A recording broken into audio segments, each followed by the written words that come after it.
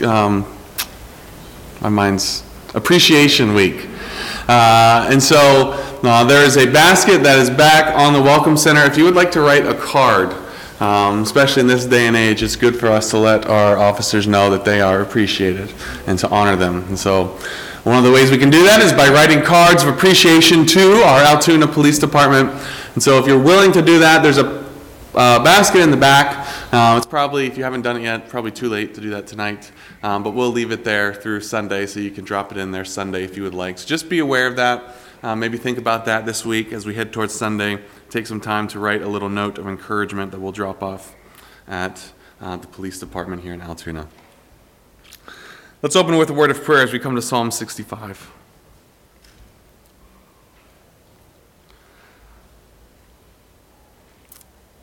Heavenly Father, this evening as we gather together, we recognize, even as we have just confessed in song, just how prone to wander that we are. Heavenly Father, we know ourselves. We are sinners. And Heavenly Father, you know us. And yet you love us. And you care for us. And you pursue us. Even as we just sang, Jesus sought me when a sinner. Heavenly Father, we pray that the truths that we have just sang, that the truths of Psalm 65 would grip our hearts this evening. That through your word you would work in each and every one of us, that we would be encouraged, that we'd be challenged, that we would find our hope in you. We pray this in the name of Jesus Christ. Amen. I know we find ourselves in planting season. In fact, my brother-in-law, Peter, just texted the family, I think it was no more than a week ago, saying that they had just planted the last field for the year. And then he gave a bunch of statistics, all the acres and all that crazy stuff that they had planted. But as we come to Psalm 65, it's a harvest psalm. It's a psalm of praise, looking at the harvest that God has done, at all that God has given, at how God has provided. Specifically in Psalm 65, you'll see as we read it in just a second, David is praising God for his provision, his work, and salvation, and then for his provision or his work and creation as well. He praises the Lord for he is both Redeemer and Creator. Join me, or follow along as I read Psalm 65 this evening. Praise is awaiting you, O God, in Zion, and to you the vow shall be performed. O you who hear prayer, to you all flesh will come. Iniquities prevail against me. As for our transgressions, you will provide atonement for them. Blessed is the man you choose and cause to approach you, that he may dwell in your courts. We shall be satisfied with the goodness of your house, of your holy temple. By awesome deeds and righteousness you will answer us, O God of our salvation, you who are the confidence of all the ends of the earth and of the far-off seas, who established the mountains by his strength, being clothed with power. You who still the noises of the seas, the noise of their waves and the tumult of the peoples. They also who dwell in the farthest parts are afraid of your signs. You make the outgoings of the morning and the evening rejoice. You visit the earth and water it. You greatly enrich it. The river of God is full of water. You provide their grain, for so you have prepared it. You water its ridges abundantly. You settle its furrows. You make it soft with showers and bless its growth. You crown the year with your goodness, and your paths drip with abundance. They drop on the pastures of the wilderness, and the little hills rejoice on every side. The pastures are clothed with flocks. The valleys also are covered with grain. They shout for joy. They also sing.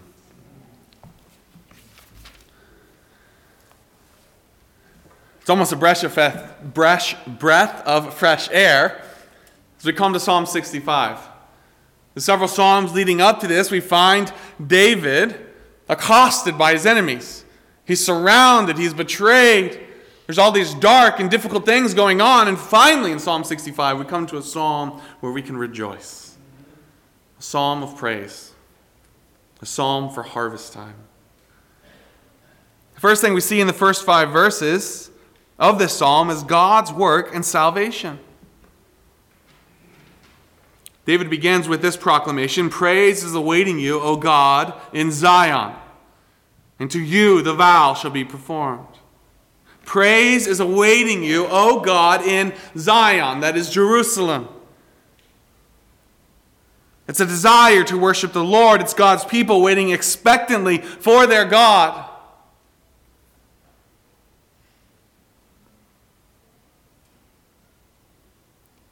And yet, in a sense, there's also in this psalm a future aspect to this.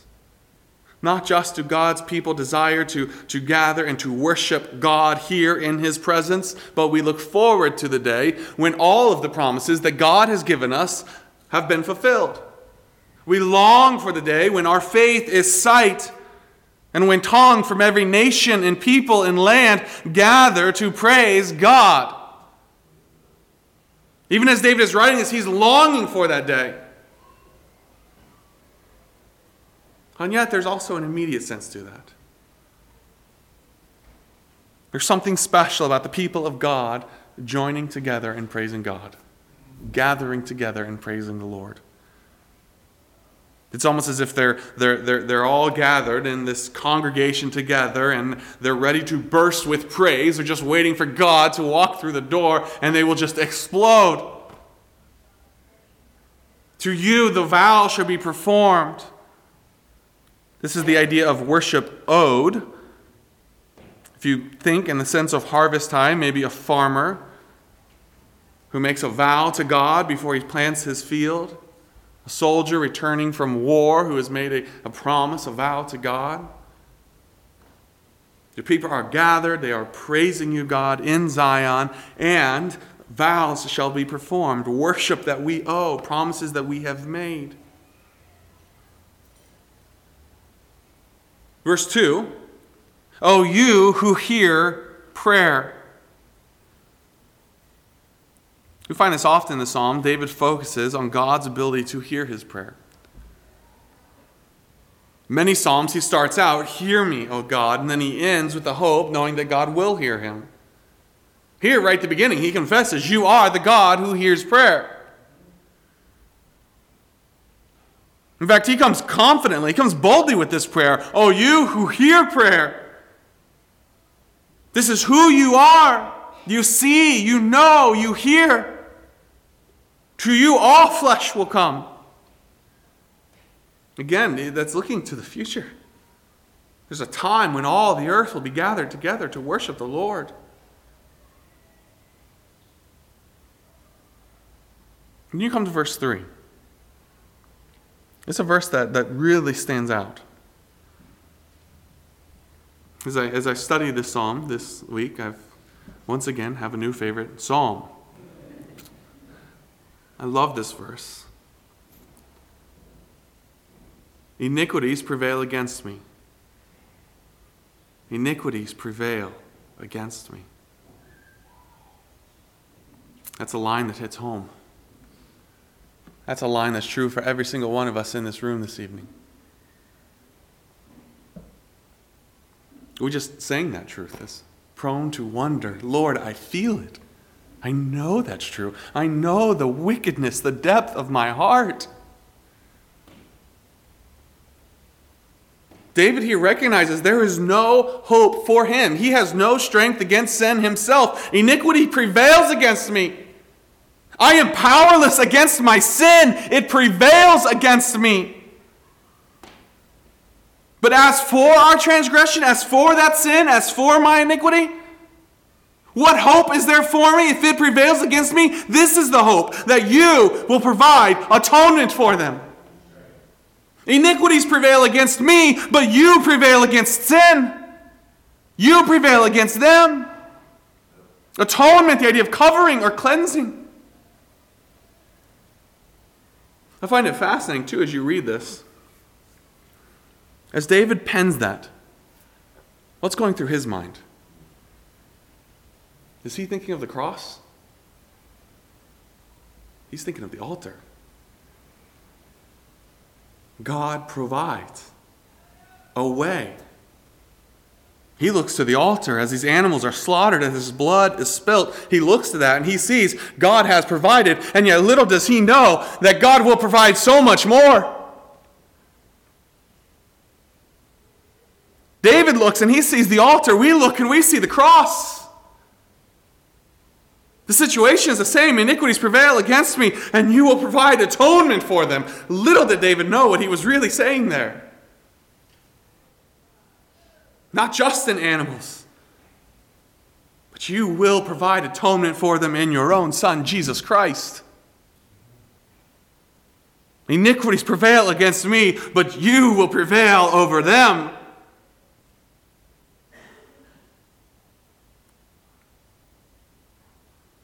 Verse 4 then builds on verse 3. And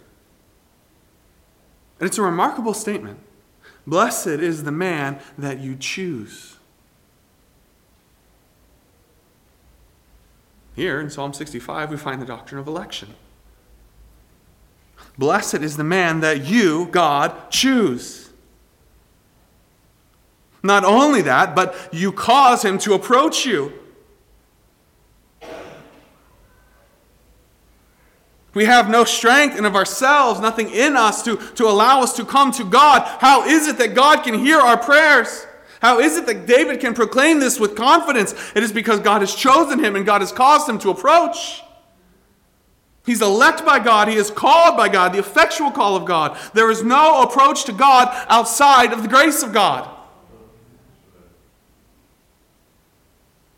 David knew that all the way back then. Blessed is the man that you choose. There's not an ounce of effort in here by David.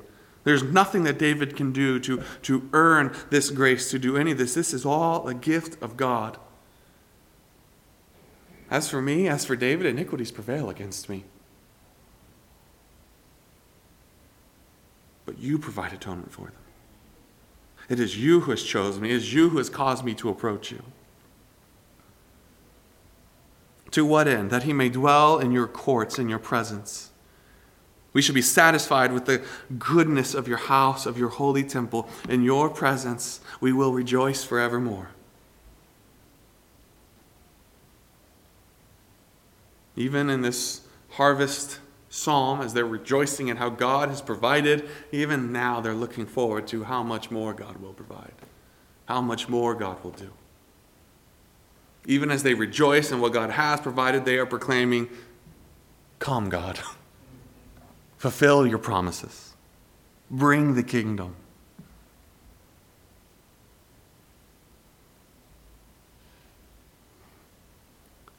Verse 5. By awesome deeds in righteousness you will answer us, O God of our salvation. Verse 2. You who hear prayer. Now verse 5. You who answers prayer. Again, there's the bold confidence of David. By awesome deeds in righteousness, you will answer us. O God of our salvation. That last phrase there, those 5 words, O God of our salvation, that's important. Because David's confidence in verse 5 finds its root in the reality of verses 1 to 4. It is because God is the God of our salvation that David is confident that God will answer by awesome deeds in righteousness. It is because he is the God of salvation that he will surely be the God of deliverance. That he will surely be the God that provides. Here we find the same thinking that we're familiar with in Romans 8. If he can save me from sin, then there is no enemy on earth or in heaven that can stand against him. If he is the God of my salvation, if he can save me from sin, then he can save me from anything. That's the same truth we see in Romans 8. A well-known passage.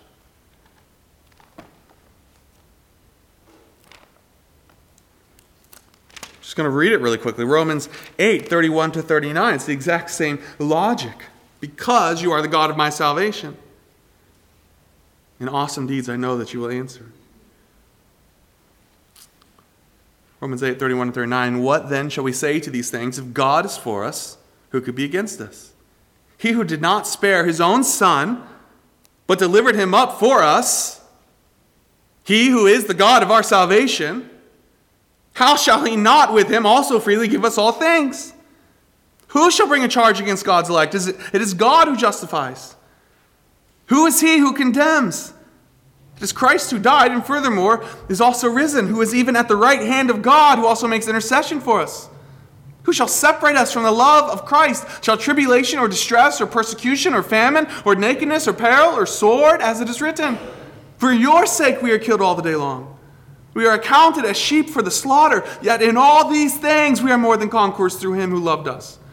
For I am persuaded that neither death, nor life, nor angels, nor principalities, nor powers, nor things present, nor things to come, nor height, nor depth, nor any other created thing shall be able to separate us from the love of God which is in Christ Jesus. All of Paul's confidence goes back to the cross of Christ.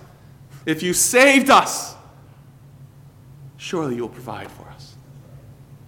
That's exactly what David proclaims here. By awesome deeds and righteousness you will answer us.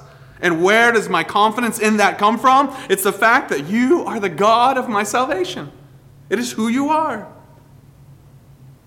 You who are the confidence of all the ends of the earth. David's confidence is the same confidence of all who trust in God, regardless of where or when they are. And of the far-off seas. These first 5 verses we see David praising God for the work of salvation. He is Redeemer. In verses 6-13 then, he focuses on God as Creator, the work of creation. This God who saved, verses 1-5, is the same God who created, who established the mountains by his strength, being clothed with power. And as he's creator of the mighty mountains, so he is the tamer of the roaring seas. He is creator and he is sustainer. You who still the noises of the seas, the noise of their waves, and the tumults of the peoples. That's an interesting comparison there. And a fitting one. As God stills the waters, so he stills the nations. God has just as much power and authority and providence over oceans as he does over nations. He is creator, he is sustainer, he is active in his creation. His power stretches to the ends of the earth. They also who dwell in the farthest parts are afraid of your signs. You make the outgoings of the morning and evening rejoice, from rising sun in the east to setting sun in the west. God's control extends to the ends of the earth, and the heavens and the earth declare the power and the glory of this God. Therefore, once again, Paul picks up on that idea in Romans 1. Therefore, they're without excuse. The evidence of God is all around. They who dwell in the farthest parts, from the edges of the earth, even they are afraid of your signs. Even they see your signs. You visit the earth with water, verses 9-10, God's provision, his care. And notice that the language here is language of abundance, of overflowing, of almost, as you read it, almost as a flood, but not a destructive flood. You visit the earth and water it. You greatly enrich it. The river of God is full of water. You provide their grain, for so you have prepared it. You water its ridges abundantly. You settle its furrows. You make its soft with showers. You bless its growth. This is not a picture of a God who just created and then stepped away. This is a God who is actively, intimately, meticulously involved in his creation. And I love this phrase in verse 11, you crown the year with your goodness. You crown the year with your goodness. Every passing year and every passing harvest testifies to God's providential care. You crown the year with your goodness. At the end of the year, you place the crown of your goodness upon it. It's as if you were going to name the year. And you get to the end of your first year on life, and you're a remarkable baby, and so you can think clearly and speak. And you get to the end, and you look back on that first year. What are you going to name that first year? As I look back, I'm going to name it God's goodness. Then the second year comes. And you get to the end of that second year, and you look back, and you say, I'm going to name it God's goodness. And year after year after year, to 32, to 43, to 54, to 65, to 76, to 87, to 90, whatever. Every year, God is good. Every year, from beginning to end, proclaims the goodness of God. As the heavens declare the glory of God, so life declares the goodness of God. You crown the year with your goodness, even 2020.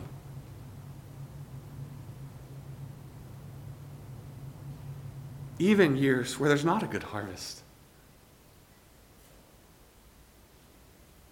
I'm sure that this psalm would have been much easier to gather together and to sing on good years where there's a huge harvest. And yet it's no less true on years when there's not a big harvest. It's no less true in drought or in famine that God is good and every year is crowned with his goodness. And your path drips with abundance. The CSB puts it this way, your carts overflow with plenty. It's the same idea, dripping because of overflowing or just overflowing with plenty. More than enough. Providing in abundance. They drop on the pasture of the wilderness, and the little hills rejoice on every side. Verse 12 looks beyond the man, beyond cities, beyond that, into the wilderness. Even in the wilderness, God provides. God cares for all of creation, not just the places inhabited by man.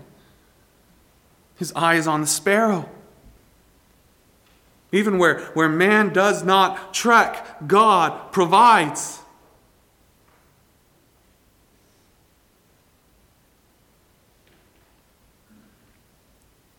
Verse 13, the pastures are clothed with flocks. God's abundant care. The valleys also covered with grain. They shout for joy and also sing. Creation itself praises God for his provision. God sees, God hears, God cares.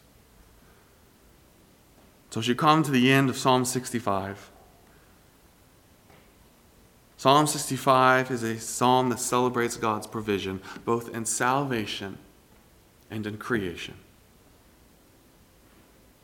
And Psalm 65 calls God's people to rejoice and to have faith.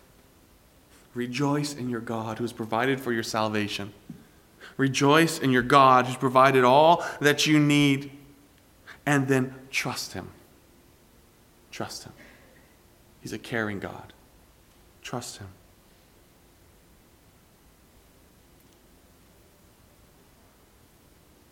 Know that God sees. Know that God hears. Know that God knows. Know that God provides.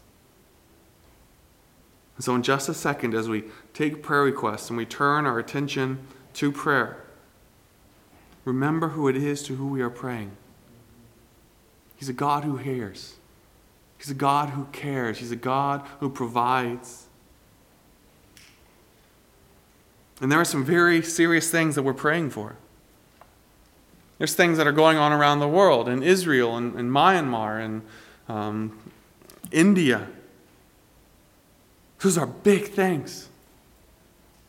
Even as you bring in closer to people that we are connected with, people that we know. There are people struggling with life and death. These are big things that we are praying for. And yet we're praying to a God who hears, a God who knows, a God who cares, a God who provides. So as we take these requests and then as we go to prayer, pour your heart out to God. But pray believing. Know who your God is. And pray believing that He will crown this year with goodness just like every other year before. He knows what He's doing. He hears, He sees, He cares, and He will provide. With that in mind, we'll turn our mind